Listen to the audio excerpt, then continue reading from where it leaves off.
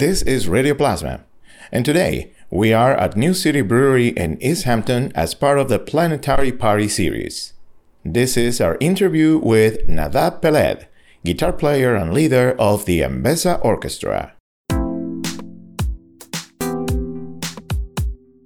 This is Radio Plasma, a space dedicated to the exchange of ideas, conversations, stories, music, performances, and randomness.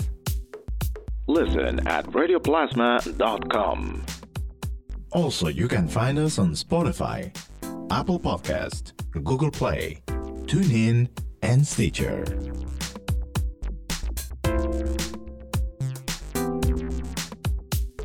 We are at New City Brewery in Easthampton, and this is actually the back room of the brewery. Where the magic happens. Yes. Right by the vats.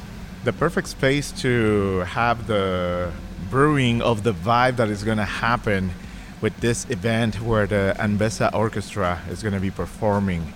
And welcome back to New England. Thank you. We're so happy to be back. And last time was amazing. I think it was pretty full, and everybody just danced like from the beginning up to the end and wanted an encore, and it was great.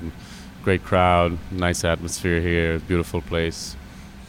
It is really interesting for me to see this proposal of what Anbessa Orchestra is. So, Ethiopian group honoring music from the 60s and 70s from Ethiopia by a band formed in Brooklyn, New York. Right. Where most of the guys are from Israel. Exactly, yeah. How this melting of culture and influences happen?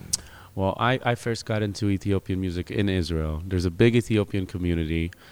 And actually, I was playing in a reggae band, and the singer, his name is Gili Allo. He's he's doing great on his own account now. He's got great stuff. And he brought in an Ethiopian tune for us to play, one day at rehearsal. And the first note of that tune, it was Muluk Melese, who was a great singer from Ethiopia. And the first note that I heard, I was entranced. It was just so strong for me. I don't even know what it was. Like the groove was super dark and cool, and then his singing, and a lot of the singing in the Ethiopian, the older style has like an insane vibrato, and it's super expressive, and I just love it. It melted my heart, every time I heard it. And both of us got super into it, and then we got in touch with some older Ethiopian musicians in Israel, a singer called Zemene Melese, who he was the protege of a very, very well-known singer from Ethiopia, Talaun Gesese, who's one of the greatest, singers in that history, from that time. And also Abate Berion, who's a saxophone player who used to play with Mulatu and Mahmoud Ahmed.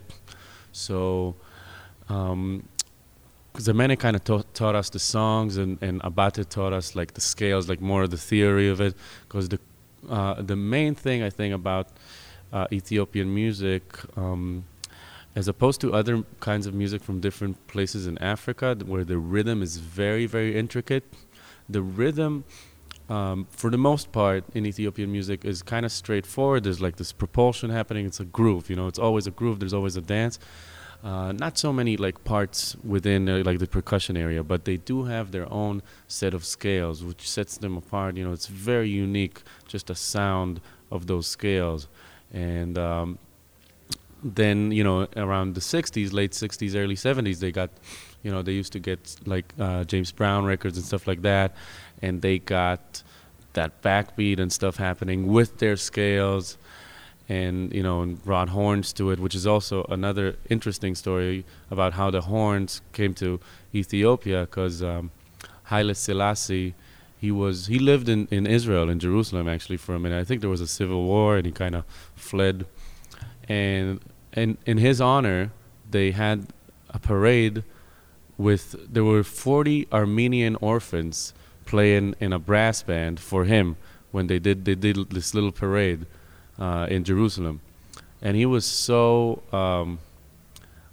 so impressed by the sound of it that he adopted them all he brought them to Ethiopia, and then he started implementing the brass, brass and woodwind instruments into Ethiopian music. It started with the army and then went to popular music. And that's the long story of how I got into it. And I keep researching it, and it's a huge country with a lot of tribes. And I would like check out this kind of, this region, and I would check out this music, and I'll be like, okay, what can we do with it? Because at first we started out playing just like covers, just our arrangements of pretty simple arrangements of covers of tunes. And now there's more and more original music that it has a close affinity to that sound, but it has our flavor on it. And I just feel like, Ethiopia, they say it's like the birthplace of man.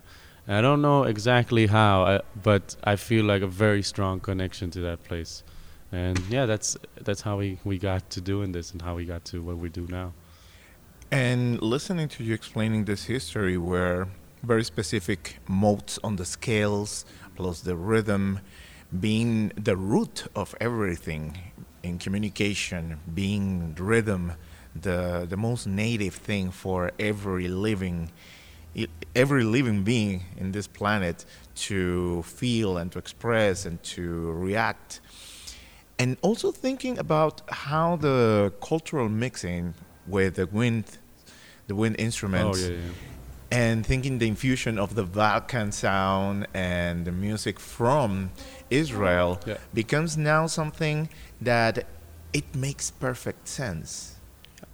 I mean, especially nowadays where there's no more borders with the internet now, so just seeing how it happened kind of naturally way back in the day is very cool. But yeah, now it makes sense because, you can get exposed, you can live in New York and not even leave New York ever, but you can get exposed to Balkan music and Mediterranean music and Ethiopian music and music from Mali. You can go see it live even if you're in New York. But even if you're not, if you're somewhere in North Dakota or something like that, you can put on YouTube and check out, all these things. It's amazing. It's an amazing time to be able to do that, And actually the opportunity like right now of having you here in New England performing and sharing the vibe of the music that you are bringing to the area for people that know about it, to people that are getting initiated and started on listening and enjoying the vibe of your Ethio group. This is an amazing way of communicating and engaging and sharing the rich heritage of different cultures put together through music. Exactly. And always, because like a lot of people, if I tell people I'm a musician, they say, oh, what do you do? I'm like, okay, so my main thing is I have this band, it's called Anbessa Orchestra, we play Ethiopian funk or whatever. They're like, oh, I don't even know how it sounds. And then they come and hear us, and it's really cool. And it's very important for me to say that, there's no Ethiopian people in the band, and sometimes I feel a little, a little self-conscious about it, but we never try to like appropriate it or anything. We come to it with the most love and respect that we can give it, and we always try to deepen our understanding of this music, and we never try and claim that we did anything to it or anything, but it's a great gateway. If people don't know it, they come and check us out, and then they get into like Mahmoud Ahmed or Telaon or Mulatu.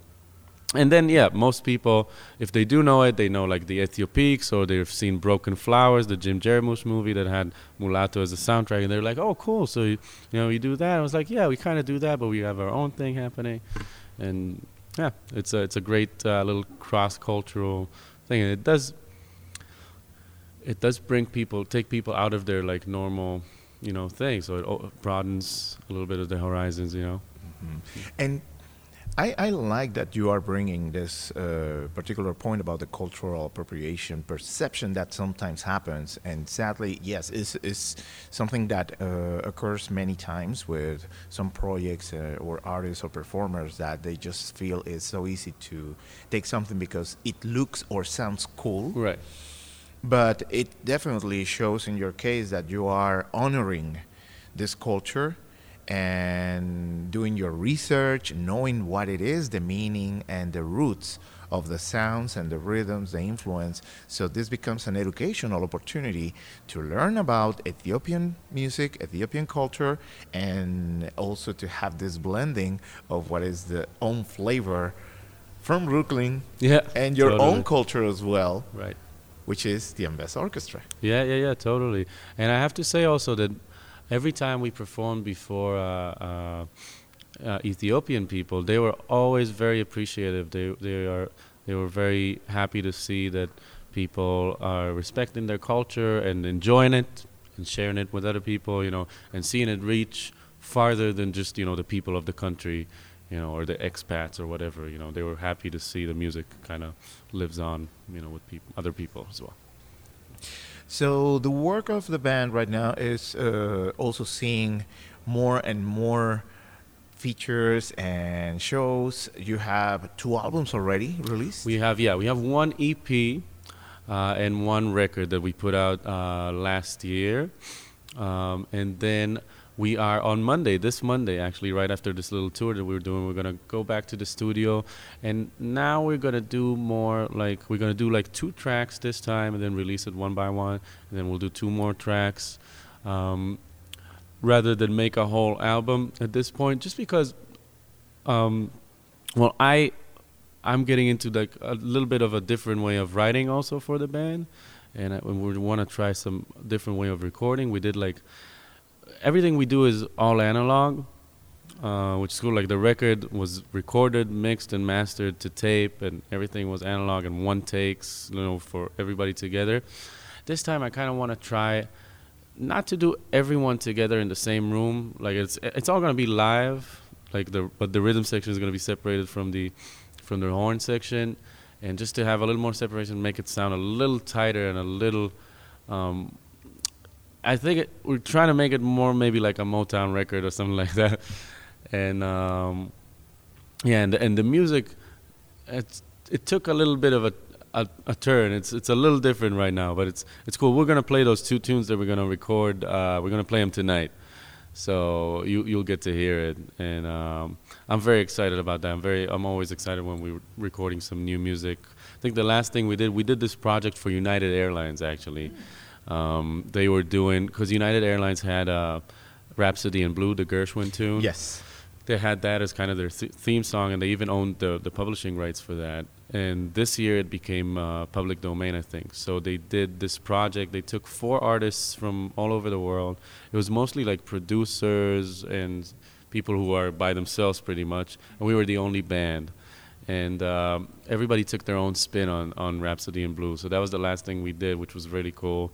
And I'm always excited to record some new music. And so I think this little this way of operation, to have 2 tunes now, then another 2, and release them one by one. It's cool because there's always an anticipation for something, That sounds amazing, because it also provides the opportunity for you to showcase your work in a totally different way, beyond just doing the shows and having release of your music on the traditional ways. Yeah.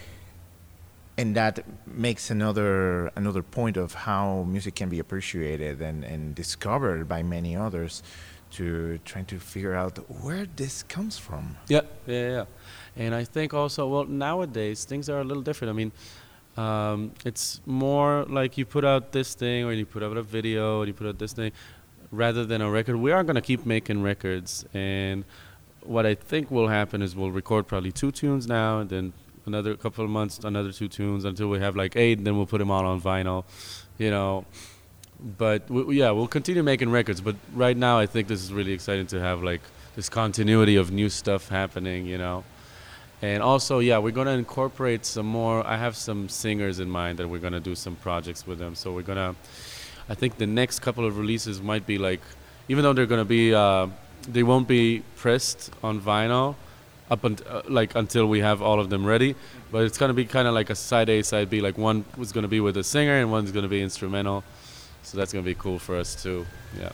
Nice. So what will be your message for the people in New England, including musicians that are trying to get to learn more about this cultural blendings and infusions that you are proposing with your project as an Anbessa Orchestra. Well, if you're trying to learn more about Ethiopian music, you should check out the Ethiopic series. It's very well versed. It has like numerous volumes, and it has like, it would take like this singer and, you know, like kind of a greatest hits kind of thing, and then you can explore more on your own. But it's a very, very, very good standing point, you know, to start off point. I'm sorry.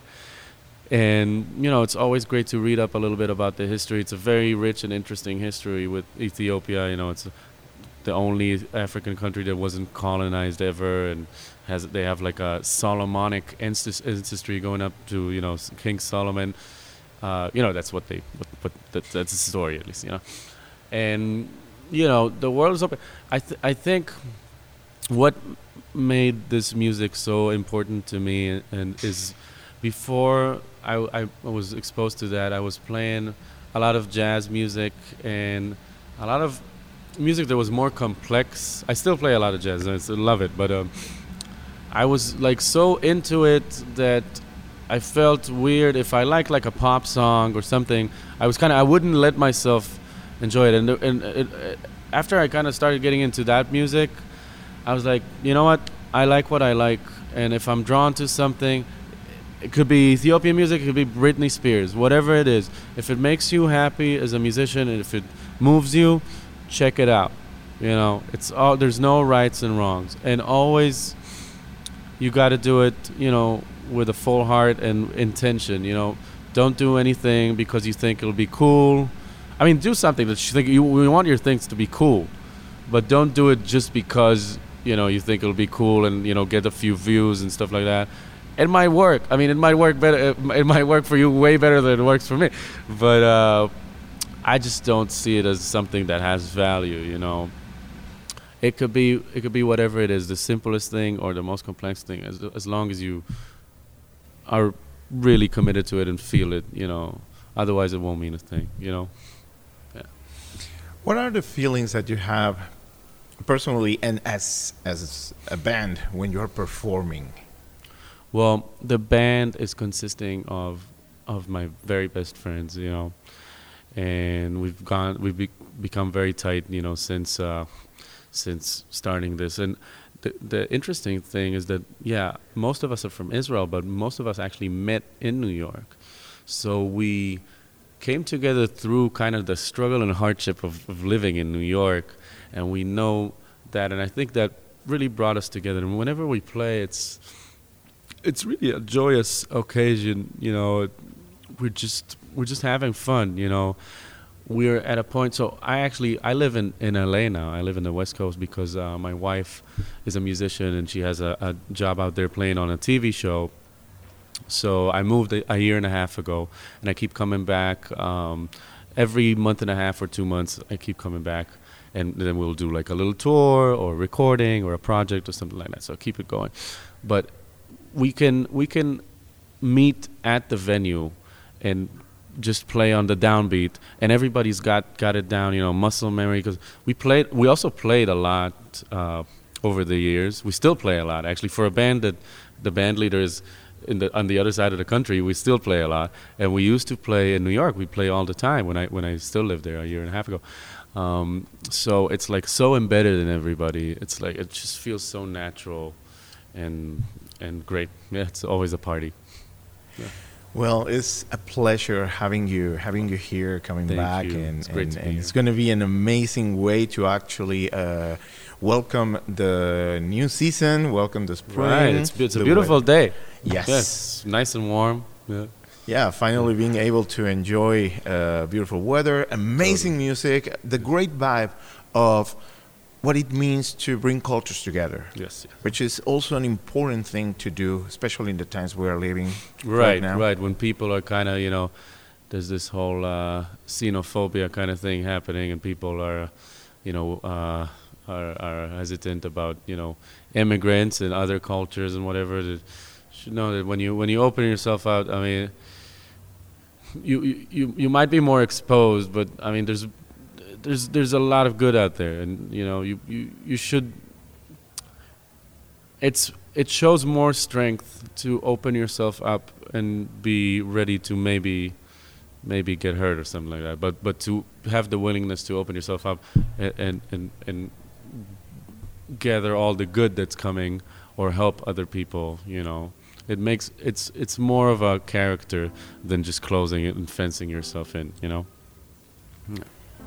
Well, wishing that you enjoy your performance here in New City Brewery in Easthampton, and thank you so much for being here. Thank you. All right. This session was recorded at New City Brewery in Easthampton, Massachusetts, in collaboration with World Music Collider. Make sure that you also listen to our interview with Mika Farias Gomez and Manu Uriona, who share with us an acoustic live performance. I'm Johan Rashi Vega. Thank you for listening.